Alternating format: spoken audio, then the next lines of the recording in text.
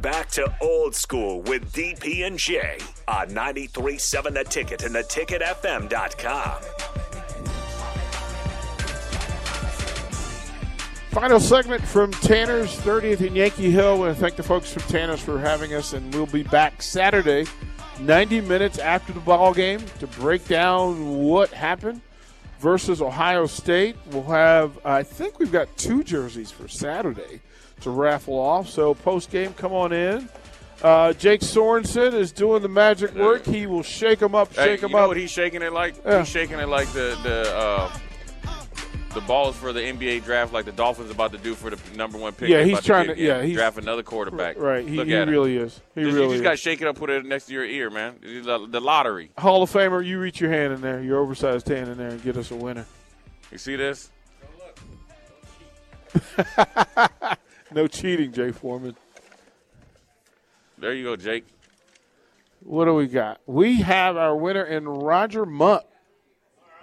Roger Mutt, come on up here, brother. Well done. Dang. Congratulations, right up He just front. came in right on the sneak. Like, came in and got it done. There we go. Well done, man. Well done. Look, he well shook done. hands with the commissioner of the Dolphins fan club. Right, like he held it up, right? He held it up. He did his draft picture. Right. He did his draft Yeah, picture. he did his draft picture. Right. He held it up. You've been He got it. drafted. Yeah, so You're an honorary Dolphins fan. Steinkuhler was never a Dolphin. Right. Steinkuhler would have done better than that. he deserved better than that. We wouldn't wish that on him. Although he would have gotten to block for Dan Marino. So, there's that. There's that. I understand, man. I understand.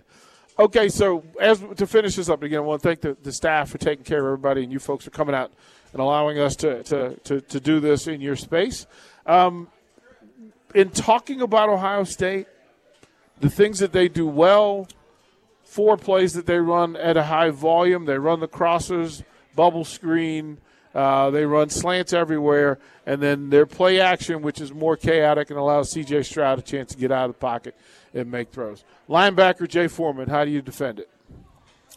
Well, I think the emergence of their running attack or their running back, Henderson, from just being, get the ball and go straight, to where the play's hitting.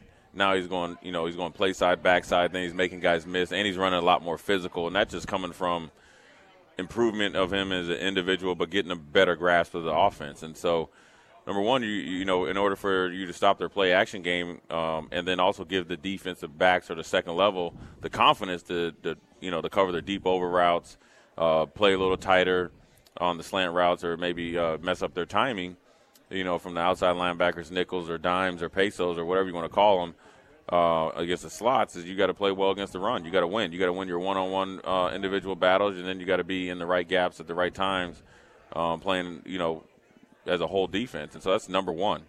And then you could do all the fun stuff, bring a little pressure, disguise coverages. But if you're getting, gashed in the run game and getting blown out of the way from a physical standpoint, then not executing, it's going to be a long day. And so, I think they'll be up for the challenge. I think it's just that we got, you got to play, you got to play physical. You got to play smart. You got to play tough. And a lot of times everybody's like, oh, physical is just going out there and trying to blow somebody up. And, of course that's it. But it's mentally, you got to be mentally tough. They're going to make plays. They got great players. They execute well. But you can't give them anything easy. And then if you make it hard on them, and that's what you want to do, because eventually, everybody has a breaking point, and you got to be able to make plays when they're ready to break. What can Nebraska do well offensively to make this a game?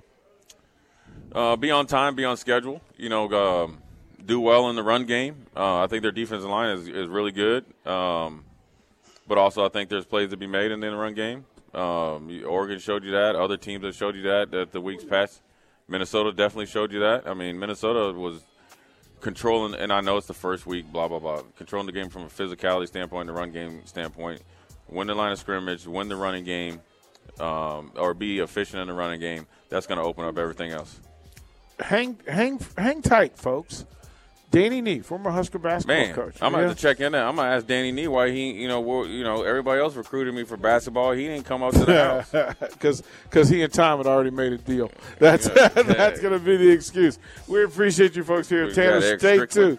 Upside. Come on now. Uptown with number 43. Terrence Badgett, featured guest tonight, former Husker head coach Danny Nee. We're out. We'll talk to you tomorrow, but don't go anywhere. Uptown with number 43 is next.